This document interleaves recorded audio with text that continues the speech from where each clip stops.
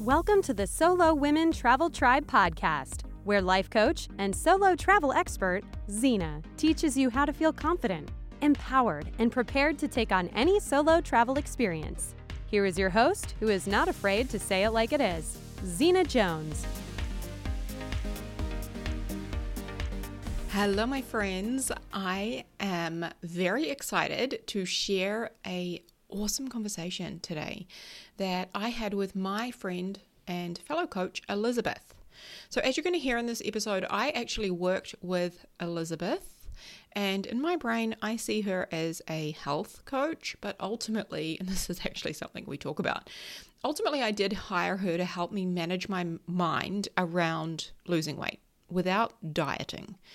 So during our time together, we explored things such as body image, diet culture, and we had many powerful conversations around how we as women have been raised and socialized to not be happy with our bodies. And in this episode, we talk about all of that. We unpack some big things, my friends. And I also share with you a lot of my own aha moments from working with her around my own eating habits and body image, which I'm sure many of you will be able to relate to, and hopefully they will help you as well. So here is her introduction. Elizabeth Sherman is a life and weight loss coach who works mostly with women in midlife. I myself didn't fall into that category, so I say mostly. With women who want to lose weight but are done with dieting. So through focusing on easy to do, sustainable habits and the obstacles that get in our way, she guides clients to the set of lifestyle habits that work for them. So using certain cues, she helps her clients design the right health program for their body and their lifestyle, with the idea that we can achieve optimal health, which then leads to better relationships, self-esteem, and overall life happiness. Elizabeth also hosts a weekly podcast, which is called Done with Dieting. It's a great podcast, my friends, where she shares simple, easy to, put into practice advice and how to get more consistent with your healthy habits so that your inner critic, which we talk about a lot on this episode, doesn't have anything to complain about anymore. So Elizabeth herself is actually originally from Chicago in the US, but she now has her coaching business and her life with her husband. They live in Mexico. How cool is that, my friends? So through technology, she's able to meet with her clients through video, mainly through Zoom. That is how we connected. And she focuses on the areas of health, eating, moving, stress, and sleep management, body image, and how we think about them. So the last thing I want to say, my friends, is no doubt as you listen to this, you are going to want to connect to Elizabeth. You're going to want to follow her on social media, check out her website, and listen to her podcast. So I'm already hooking you up. All of the links are below this episode. You will find them in the podcast description wherever you are listening to this, so you can connect with her super easy. All right. Enjoy this fabulous conversation with my friend, Elizabeth Sherman. Hello, my friends, and welcome back to the podcast. We have an amazing guest today, and I am so excited for this conversation and to share her with all of you. So we are joined by my friend, by my colleague, and by an incredible badass coach who goes by the name of Elizabeth Sherman. I just love that she's cracking up laughing as I introduce her right now. I can see her on Zoom for all of those who are like, what? So welcome to the podcast. Thank you so much for joining us. Thank you for having me. Yes, I am a silent laugher, so you did not hear that, but I was cracking up. I love it. Well, first of all, I wanted to start out by talking about why I decided to work with you. And before we do that, I was thinking about this. I was lying awake last night and I was thinking, do you prefer the term health coach or weight loss coach, or what do you go by? Because I keep telling everyone you're my health coach. That's so funny. And the reason I think it's funny is because it's not that I'm going through an identity crisis or anything like that. I do call myself a weight loss coach. However, I could easily call myself a bunch of different things.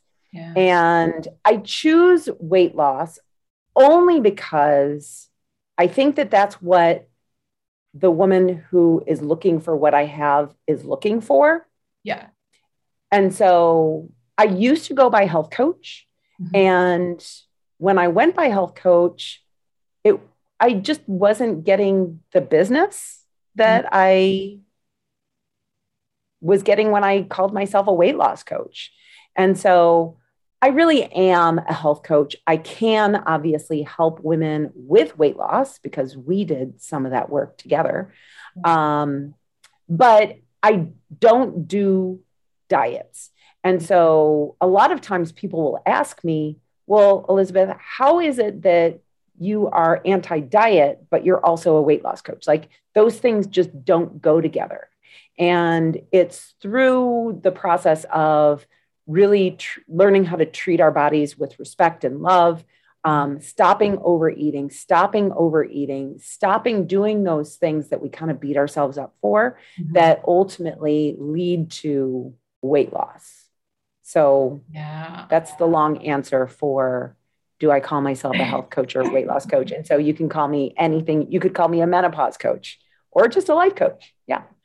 Yeah, that's so fascinating because I was thinking about it as you were answering and I was like, well, I already feel healthy. I know I'm healthy. I make healthy choices and all of that. But one of the reasons I wanted to work with you was because I wanted to lose a little bit of weight. But also a big part of the reason I wanted to work with you was your feminist values. And like you're talking about, it's not a diet.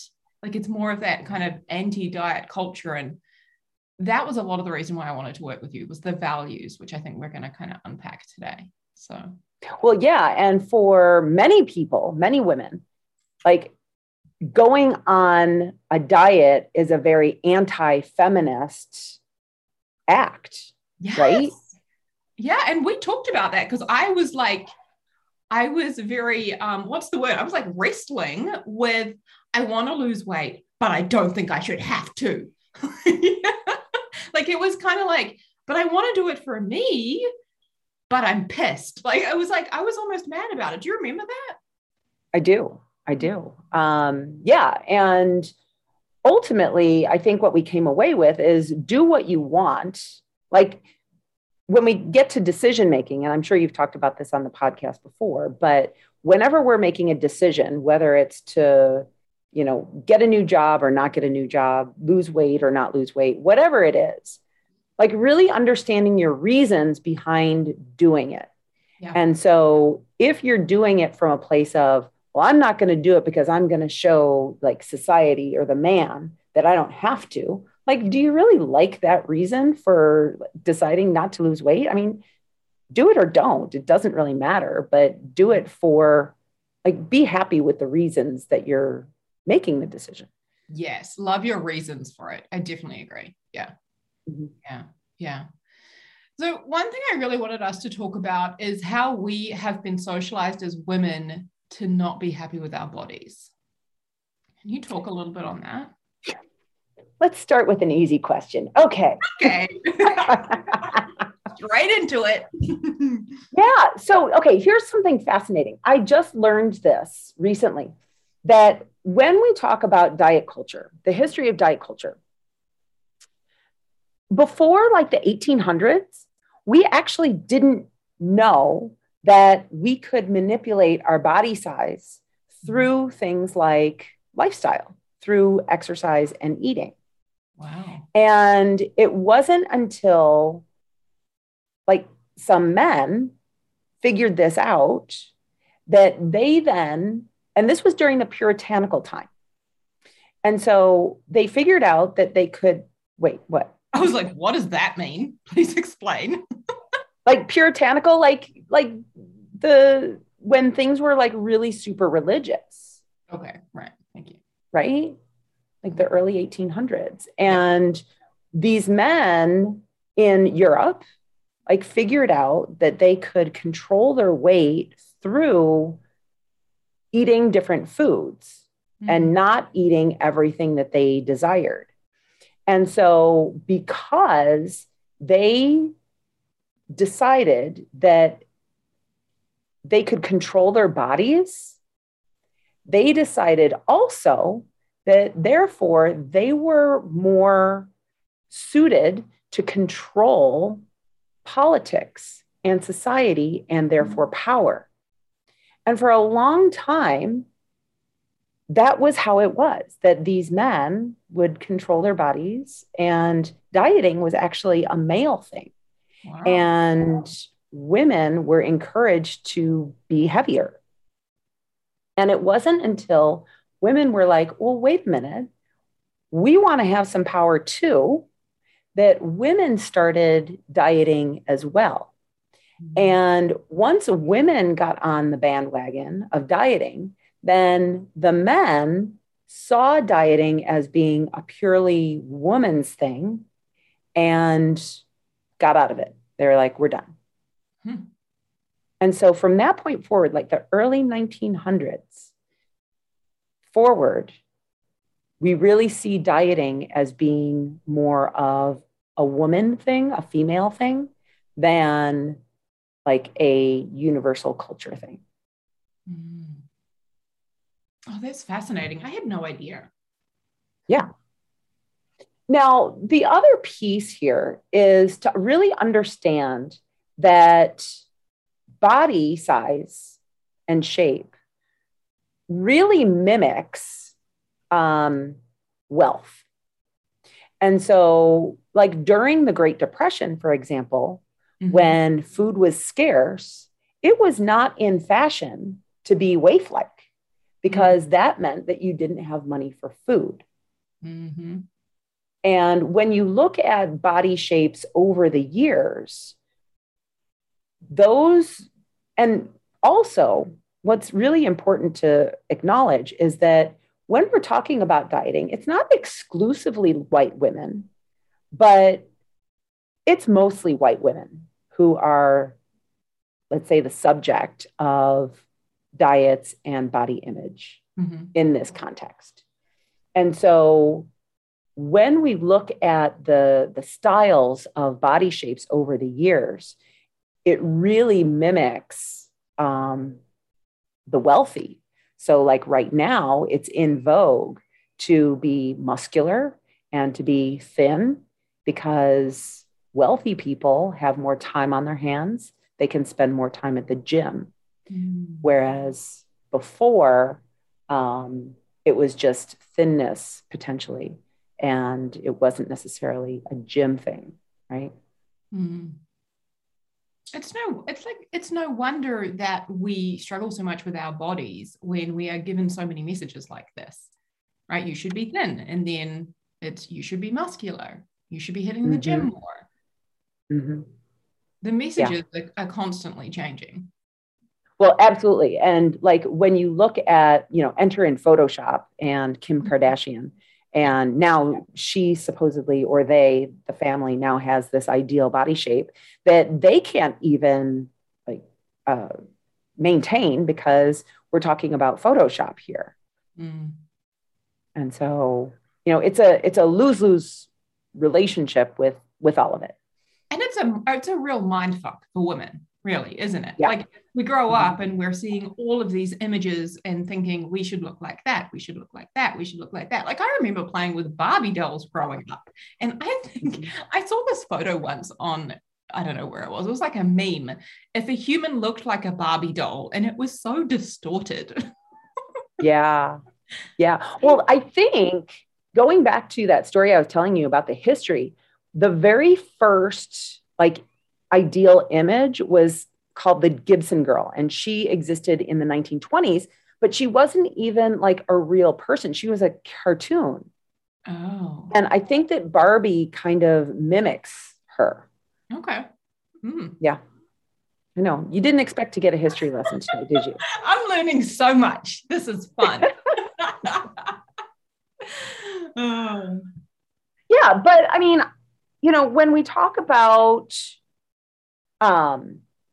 feminism, and right now I'm from the United States. And so I don't know how much this impacts you, Zena, or your listeners.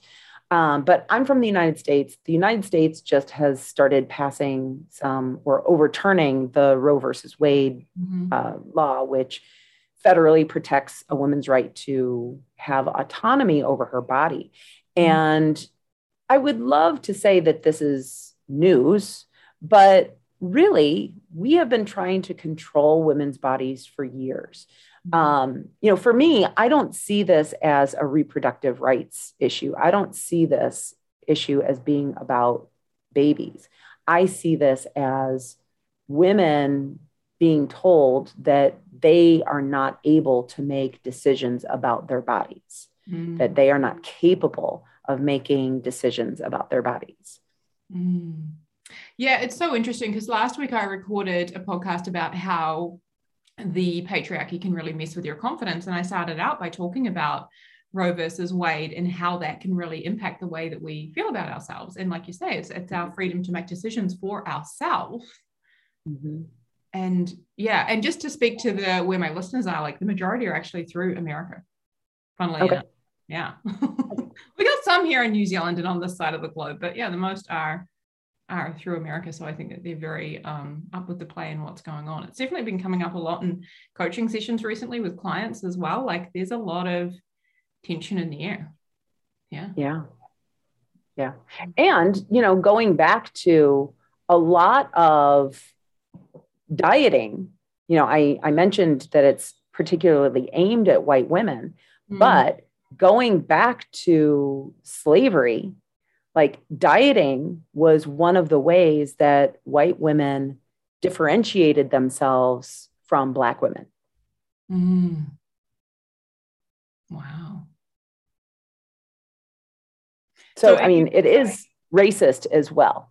Yeah. And are you saying that the white women would like would eat more and be larger bodied, have larger body shapes to show that they had wealth? Is that what you mean? Well, so it was portrayed that even though it actually isn't true, that Blacks were overweight, they were lazy, they were, stupid, all of those different stereotypes that we hear about. And so slavery in the United States actually started out in like a 2-caste system. Like there were white slaves as well, white slaves from, I want to say Ireland. Yeah. And so just to differentiate between the different levels of slaves, that's what it was more about. Yeah. Wow.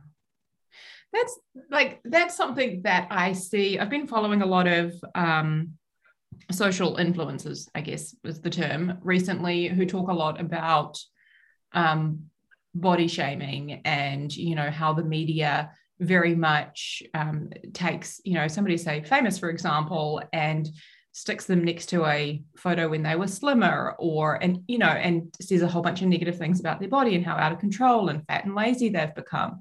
Like I definitely see that there's like a movement going throughout the world now. Would you agree, where there are more people speaking out about, various body shapes and sizes and being more accepting of yourself in different bodies? What's your take on that?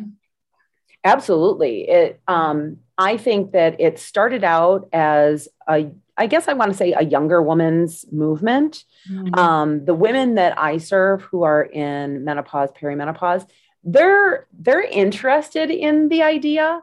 What I see with them is that they think that's great for other people, that other people, like speaking out towards other people, they're understanding that we should not be body shaming, yet they're still doing it to themselves. Yes. And I have coached clients on this exact same thing where they're like, it's so cool. I so support it. It's wonderful. And they look at all these different body shapes and they're like, beautiful, beautiful, love them, love them. And then they look at themselves and they're like, no, terrible, awful. Right? Like that. Yeah. And I think, but I also think that it came out with a very much like a big push on self-love and accepting your body the way it is, and kind of almost implying that that's an easy thing to do. And like, you should be able to. Oh, yeah. No. Yeah. Thank you. Thank you for saying that, because yeah, it's not that simple, right? Like one of the No, it's really difficult. Yeah. And one of the things that we actually explored during a coaching session, I don't know how we got there, but you were telling me how most women like their faces most out of all of their body part. They like their faces the most because that's what we're exposed to, right? Like exposure therapy, we see ourselves from neck up in the mirror all the time. So that's the part of our body that we generally like the most. Yeah. Yeah, that's absolutely true. And one really powerful way of gaining more body acceptance and body diversity is actually following accounts on social media that look like you, that so that it normalizes it. Because like I grew up in the era of 17 magazine, Health magazine, and Cosmopolitan. I grew up in so I'm 53. I was born in 1968. I love that you have to think about this as you say. And so, I remember looking through magazines, and if you see me, I have a very socially acceptable body shape and appearance. Mm-hmm. And yet, even I, looking through those magazines, didn't feel like I belonged. Like I was heavier when I was younger, but I did not feel like that was something that was attainable for me. Yeah. And I am so much closer to that ideal than someone who's another skin color or another race. Yeah. And so for me to struggle with that, I can only imagine how difficult it is for someone who naturally just carries more body fat, who's shorter, who has brown skin, whatever it is. Yeah. Yeah. And even like to speak to that, I mean, I'm 36, so I still grew up with the magazines, and it was mainly white women, and it was all skinny models. It was no curvier women, no women of color. It was just the skinny white woman constantly. And it was like this one shape, this one body shape constantly over and over and over again. And I love what you're doing is to follow, sorry, I keep cutting off, but it's to follow the accounts of like, other people who look like you. And that is one of the things that I did like way back when I was first introduced to coaching is because I was following all of those, like fitness magazines and all of these, like having women with like six-pack abs and like, having this warped idea in my brain that I wanted to look like that and be like that. And I went through and unfollowed all of them and followed women who looked like me, similar to me, and had this more body positive, more body acceptance kind of an approach, even though I couldn't like get there yet, just to see that there's people who look like me plastered everywhere, like it just normalized me. Yeah. Yeah. And, going back to the body love piece, I said, no, we can't do that. Well, I don't want to say we can't do that, but for many, I think that we see body love or self-love as something that's completely unattainable, considering how we're thinking about ourselves right now. So like, for example, if I look in the mirror right now and I'm like, ugh, gross. Like, how did this even happen? Like, that's pretty negative.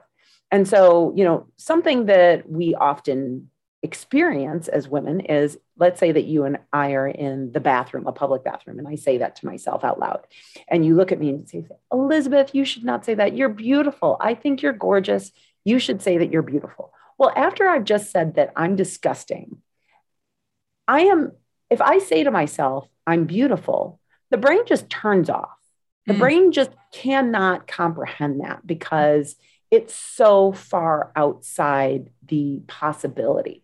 Yeah. And so, I don't think that affirmations are a really good way of getting to a place of body positivity. It just like the brain turns off and it isn't believable, especially after all of the years. Like think about 50 some years of saying those same things in the mirror every single day, and potentially even having other people mirror those same thoughts, because we don't get that in a vacuum. We get those messages from parents or friends or the media or, whoever. So we learn it at a very young age, and then we just carry it through our lives. And, thinking about it, going back to feminism,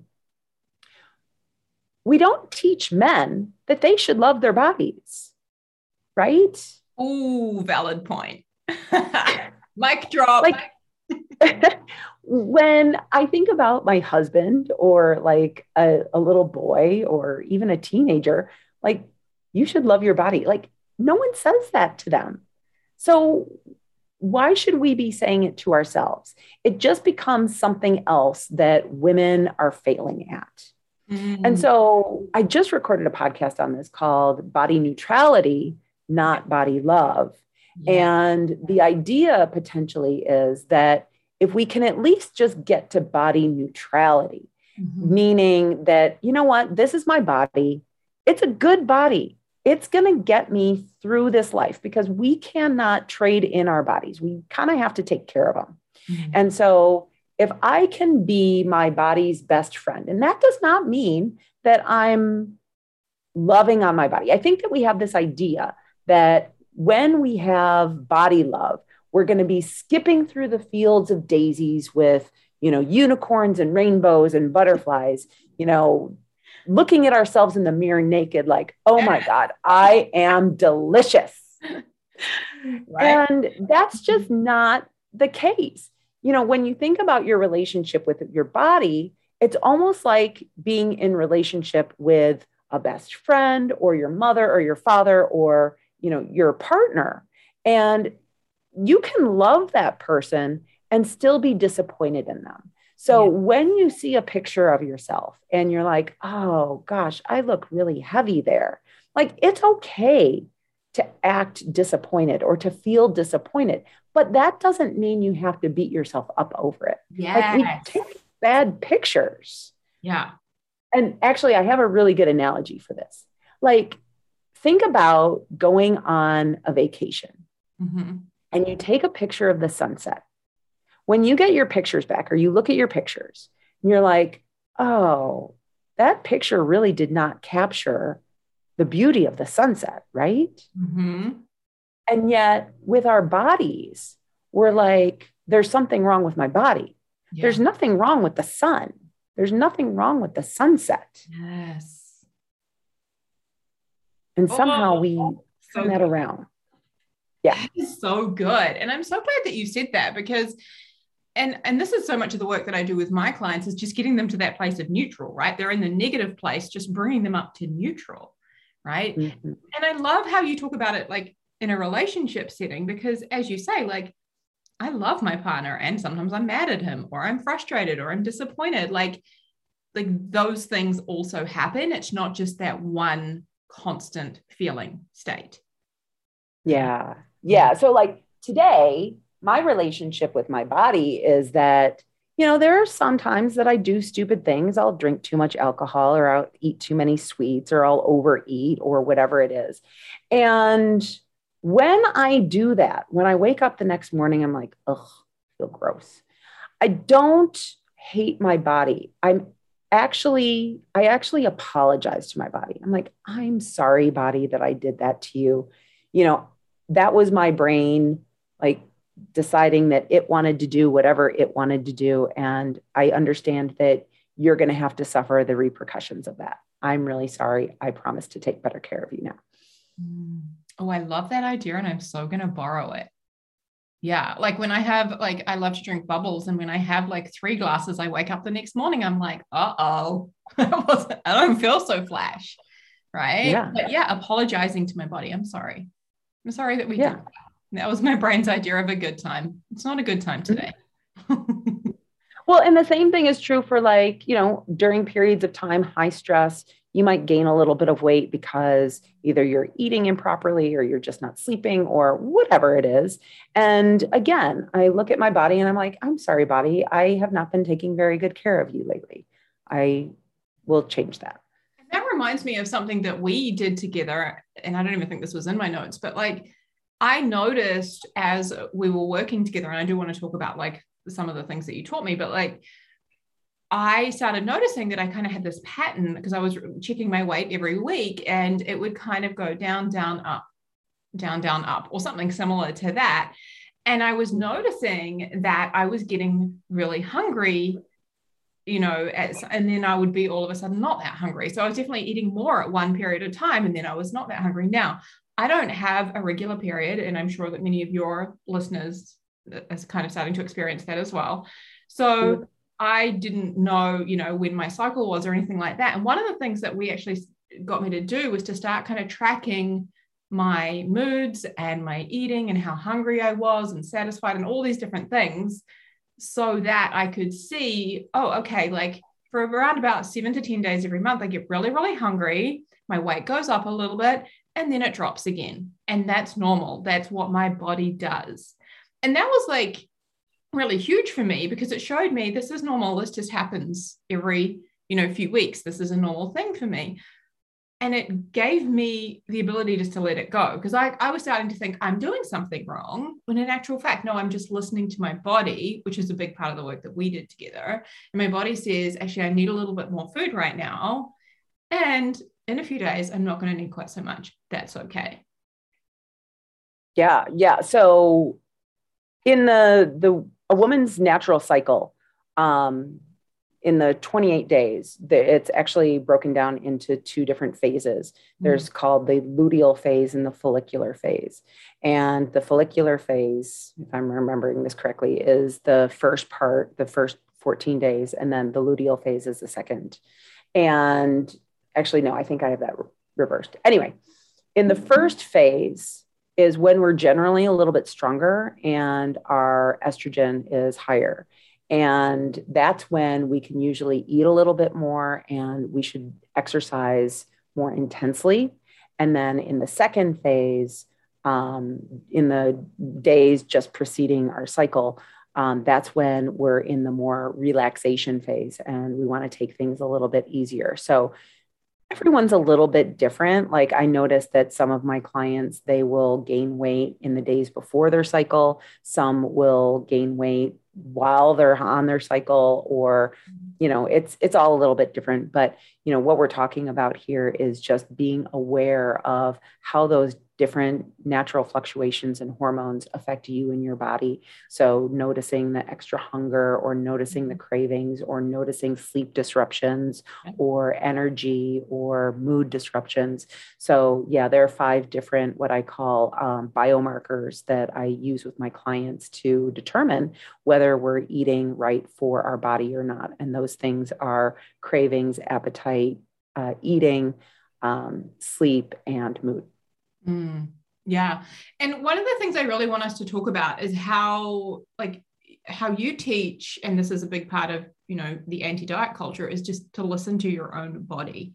Like there is no one right way when it comes to losing weight or maintaining a healthy weight or anything like that. And that was a big part of the work we did together, was learning to listen to my body. When am I hungry? That's when I'm going to eat. Right? When am I full? And this was a tricky one, right? Because, I'm so used to overeating and finishing all of the food on my plate. But when I'm full, start really listening to your body and then stop eating. Right? That was a really big thing for me. And I mean, I'm still working on this, right?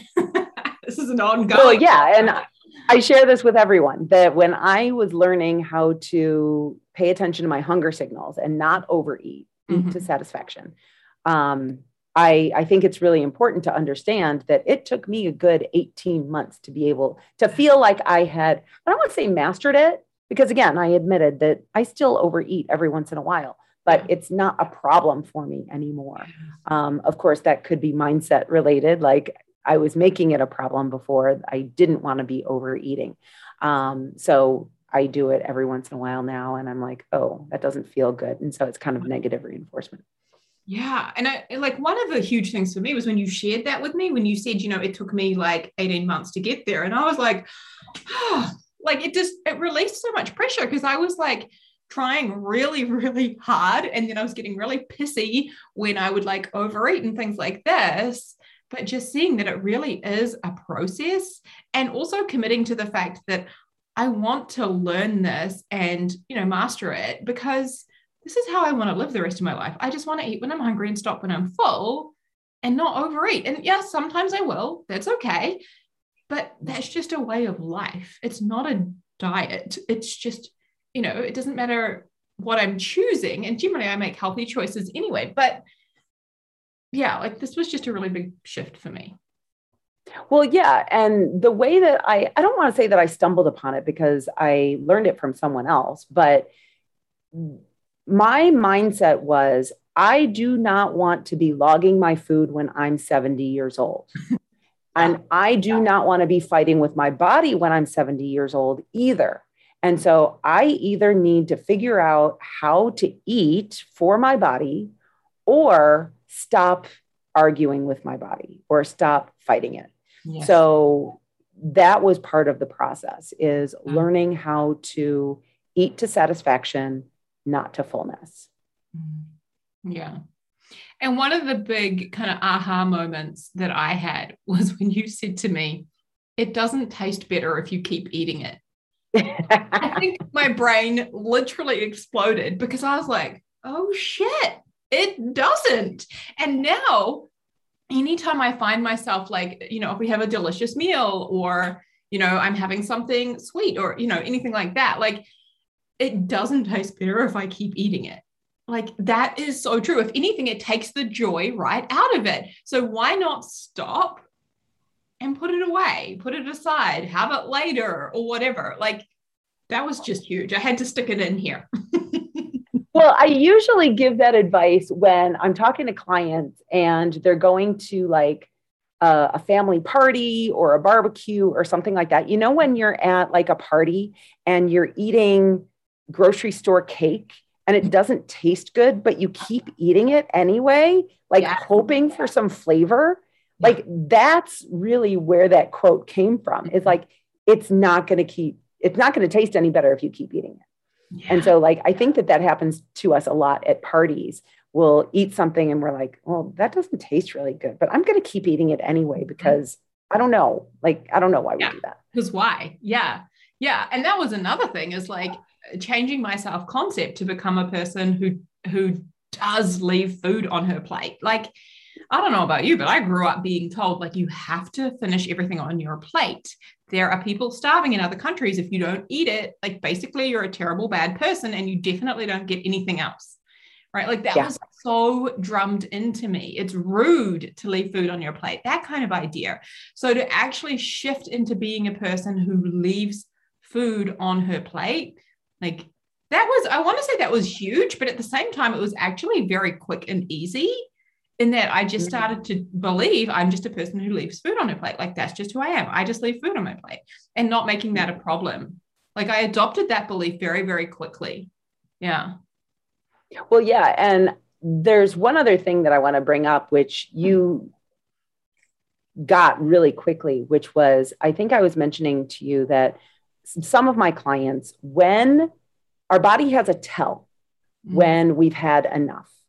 And I notice that when I'm eating something sweet, like cookies or something like that, that I'll get this little niggling thought in my head of, you know what, Elizabeth, that's probably enough. And like, I really have to obey. I have to learn to obey that thought. But we were talking about like eating your regular savory meals. And I said that a lot of my clients will find that they take a deep breath, like at some point in their meal. And that's usually a signal that our body sends us that, you know what, I've had enough. And you really adopted that very quickly. Yeah. And I noticed that like that is one of the tells that I've had enough, because I know that I eat quickly and I'm actively working on slowing down, but sometimes I can miss that kind of cue. I have to be like, I have to still actively think about, am I full? Am I full? And listen, like it doesn't come naturally. I'm still like, like wiring that in. And so, yeah, it's noticing how am I breathing? Like that's one of the things. How is this food feeling? And I'll pause and I'll be like, okay, have I had enough? And it's like I'm trying to connect all of the dots together in my body and brain. Yeah. But that deep breath is one of the things that tells me, okay, yeah. And I also didn't make it a problem that even when I've had the deep breath, I know I want to have 1 or 2 more bites, and that is okay. Yeah. Like I'm not just stopping right now. It's okay. I'm going to have a couple more bites and we're done. It's like I'm easing myself into that transition. Yeah. Yeah. Well, and I'll probably guess that knowing, like, some of us go unconscious when we eat, right? We just like eat and we're not really tasting the food. And I'll bet that those one or two bites that you have after you have that breath that you're actively choosing, I'm going to have two more bites. You're probably being more mindful with those than the rest of the meal. I would completely agree with you. Yes. Like I'm savoring them and enjoying them because I know that they are the last couple. And that makes me think, like, what if I started the meal doing that, savoring and enjoying the flavors and the texture and the smell, all the things, right? Like, what if I reverse that? Yeah. I actually try to stop for even like 5 seconds and just observe my plate before I dive in. Yeah. And like just really take it in and imprint it in my brain. Yeah, that's interesting because I notice I'm very quick. I'm like, oh, I've got to get into it. Like, so interesting. Okay, I'm totally going to do that. I'm learning so much. This is fantastic. Yeah. Well, yeah. And, you know, one of the other things to realize is that, and this is going to be controversial, hunger is not an emergency. I love that you say that because even now, like that's one of the things I'm working on. Like I'm going to record a podcast soon about discomfort muscles and your willingness to feel discomfort. And one of those for me right now is using hunger. Like I'm allowing hunger for me is very uncomfortable, as I'm sure it is for many people. And we make it mean that we need to eat, that something is wrong. But our willingness to like sit with that discomfort and just allow it, I think is very powerful. Like our body doesn't have to eat as soon as we feel hungry. Like we can be hungry and it's okay. I love you saying this. Yeah. Yeah. Well, yeah. And when you look at the hunger scale, I don't want to say the hunger scale, but when you look at like a timeline of your day, you're feeling full. You can't see it right now, but I'm actually drawing a graph. And after you eat, like if you stop at satisfaction in about 20 minutes, you're going to go up to feeling full, right? Because all of the chemicals have moved up to your, not saying this right, have told your brain that you've had enough.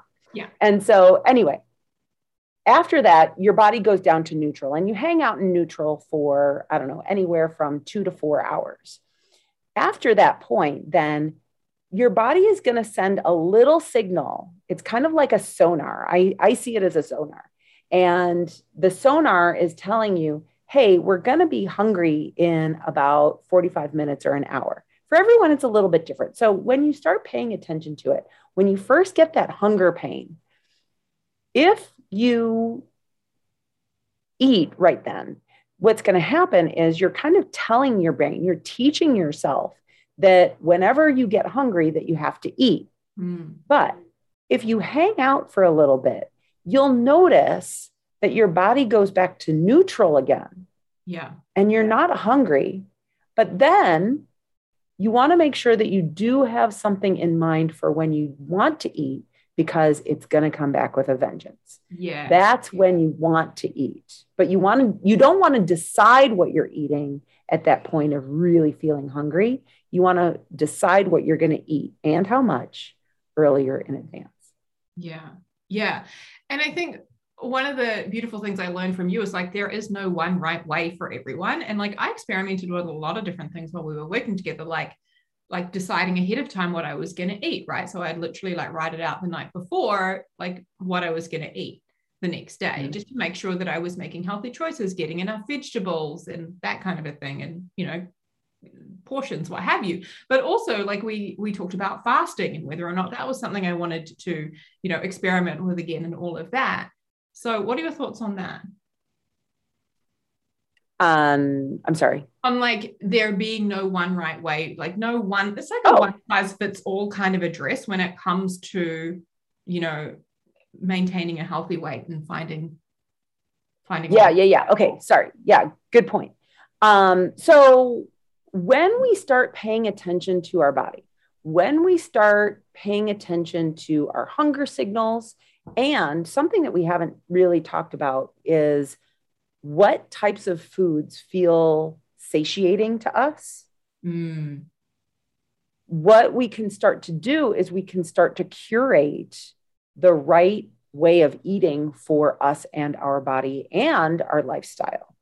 Yes. And so, like, you hear all sorts of different rules about how much you should be eating, how much you should be exercising, what you should be eating. And when you can start to really observe and listen to your body and notice, oh, when I eat a purely carbohydrate-based breakfast, then I start to get cravings in the mid-afternoon versus, and I know that this was true for you, that when you had a protein and fat breakfast, you didn't get as hungry a little bit later on. Yes. Yes, that's so fascinating because I discovered that if I have like eggs with, say, a piece of toast, like I usually have sourdough bread, but like if I have eggs with a piece of toast, I will get hungry sooner as opposed to having like eggs with salmon or avocado or something like that. That will keep me full for so much longer. Like I am satiated, I am satisfied, I'm good for hours. And it was just so fascinating to really listen to and see that when I have the bread, I'm hungry sooner. Like that is just over and over. I have seen that. Yeah. And so really starting to be able to connect the dots between what we're doing and what we're experiencing, because I think what happens a lot of times is we feel like, well, I don't know what happened. Like all of a sudden, I just, had these cravings for chocolate and I gave into it.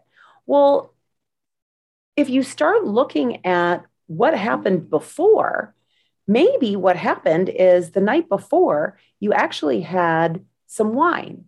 And normally you have 1 glass or 2 glasses, but this night you had 3.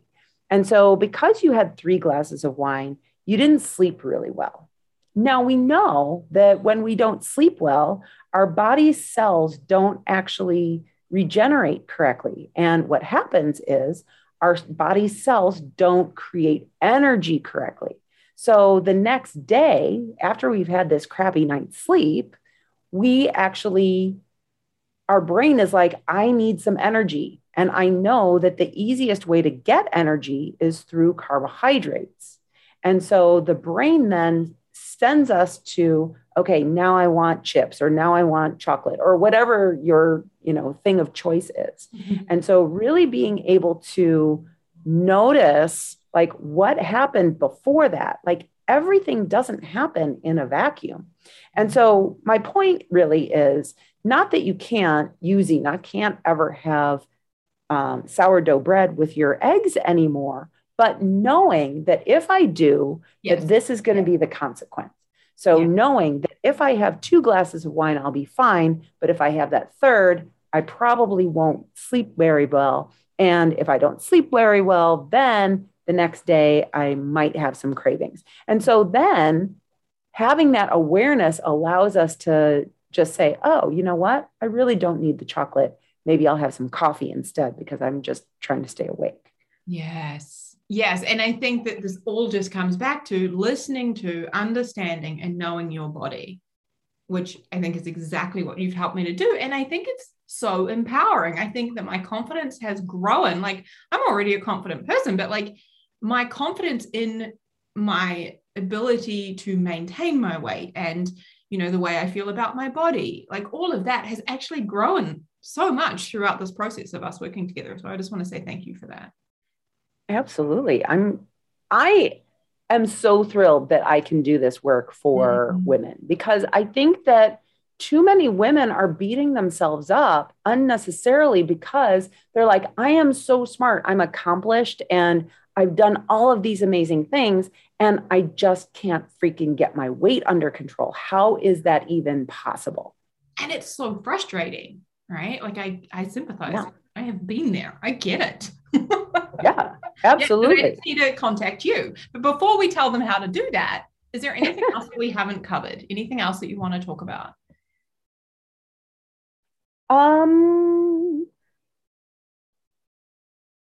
No, I don't think so. No, we got it all? Okay. Your face. I love it. Guys, she's making a face. So I could talk for days about this. So I'm sure that there's some stuff that I'm missing, but. Yeah. But if there is, it'll be on your podcast, which they should definitely go and listen to. So yeah, my podcast is called Done with Dieting. Yes, Done with Dieting, and it's on Spotify, Apple, all the places. It is everywhere. It's on Amazon, it's on Audible, it's on Google, it's on Stitcher. I've done it all. Everywhere. I love it. All right. Well, let's tell people about your upcoming training that you're hosting. Yeah. So I'm doing a webinar called Why Women Gain Weight After Perimenopause. And that's going to be on July 18th. And in it, I'm going to be talking a little bit about feminism and, why, again, diet culture and why we have been socialized to just keep going after diet. And then going through the basics of what are the basics of, basic nutrition. Because I think that we've been taught that we need all of these fancy diets. We need keto. We need to go vegetarian. We need to do all these things. And I think that when we're doing those special diets without having the basics in place, we're basically building a structure on a house of cards. And so when that doesn't work out, then everything comes tumbling down. And so you can really make amazing strides with just the 8 basic habits. And it's one of the tools that I use within my private coaching as well as in my group coaching. And then, so that's going to happen on the 18th of July. And then August 1st, I have a new cohort. Actually, it's going to be the Feel Good Sisterhood, which is my group coaching program. And I'm changing things a little bit. It's actually going to be an evergreen process. So if you're listening to this after the fact, you can reach out to me and we can talk about whether you're a good fit for the program. Yes. Now tell them where they can find you in all the places. We've already told them to check out your podcast. Where else can they find you? So you can find me at my website, which is elizabethsherman.com. You can find me on Instagram, which I am having fun right now. I'm doing all sorts of crazy reels and things like that. And there you can find me at eSherman68. And then on Facebook, you can find me at Total Health by Eliz. Amazing. And we'll put all of those in the show notes so that people can connect with you. Thank you so much for coming on. This conversation has been amazing. I need to listen again because there were so many nuggets that you shared throughout that I just want to make sure I cement in my brain. So and also just to speak to the work that we did together, I am so grateful for the tools and having you, coach me every week. And we covered all sorts of things. It wasn't like there was a little bit of weight loss focus, but I feel like we covered a lot of different things, like how I feel about my body, being naked and the concept of being sexy and just the pressure on women in society. We covered so much. And I just have, a huge appreciation for the work that you're doing in the world. So I just want to say thank you. Well, yeah. Well, and, just to wrap up that, we've been taught that the food is the problem. We've been taught that the way to solve the overeating problem is to go on a diet. But if you're overeating or if you're eating for emotional reasons, the food isn't the problem. It's why you're eating the food. So I started out my career as a personal trainer and nutritionist. And it wasn't until I really realized that all the other areas of our life, like our relationship and our work and how we feel about ourselves, those are the reasons why we practice or don't practice self-care. Yeah. And so, just to speak to that we cannot think about our health, our eating, and our exercise in a vacuum of just food and exercise. We have to look at it from the point of view of the whole person. Why are we making those decisions to eat those things? And so that's what I help my clients to do, is just to become more aware of, when something happens, that I respond through these methods. Yeah. And one of the things that you had said before that I wrote down, I was actually going to bring us back to it, was like going unconscious when you're eating, which is something that, I didn't realize I was still doing that. I thought I had kind of worked through that, but I was still doing that at times, like eating to numb out, or, like avoid my feelings, eating to celebrate, what have you, but being very unconscious and non-deliberate kind of about it. So. Yeah. Well, and, to speak to that point, that, there's a lot of judgment around emotional eating, and we're never going to get rid of emotional eating. Like, we eat to celebrate. That's emotional eating. Yeah. And so just being aware of why it is that I'm eating. And I think I shared a technique with you, which is when you find yourself in front of the pantry and you're not hungry, like, at least just say, I'm eating and I'm not hungry, and I'm okay with it. I'm making that decision. Yeah. So, yeah, totally. Yeah. I could talk to you all day. So thank you so much for coming on, because there is so much value in this episode for everyone. I love it. Awesome. Thanks for having me. I'll see you soon. Hey, I want to personally invite you to sign up for a free consultation call where we take everything you have learned here on the podcast and we apply it to your life. This is the work that will change everything.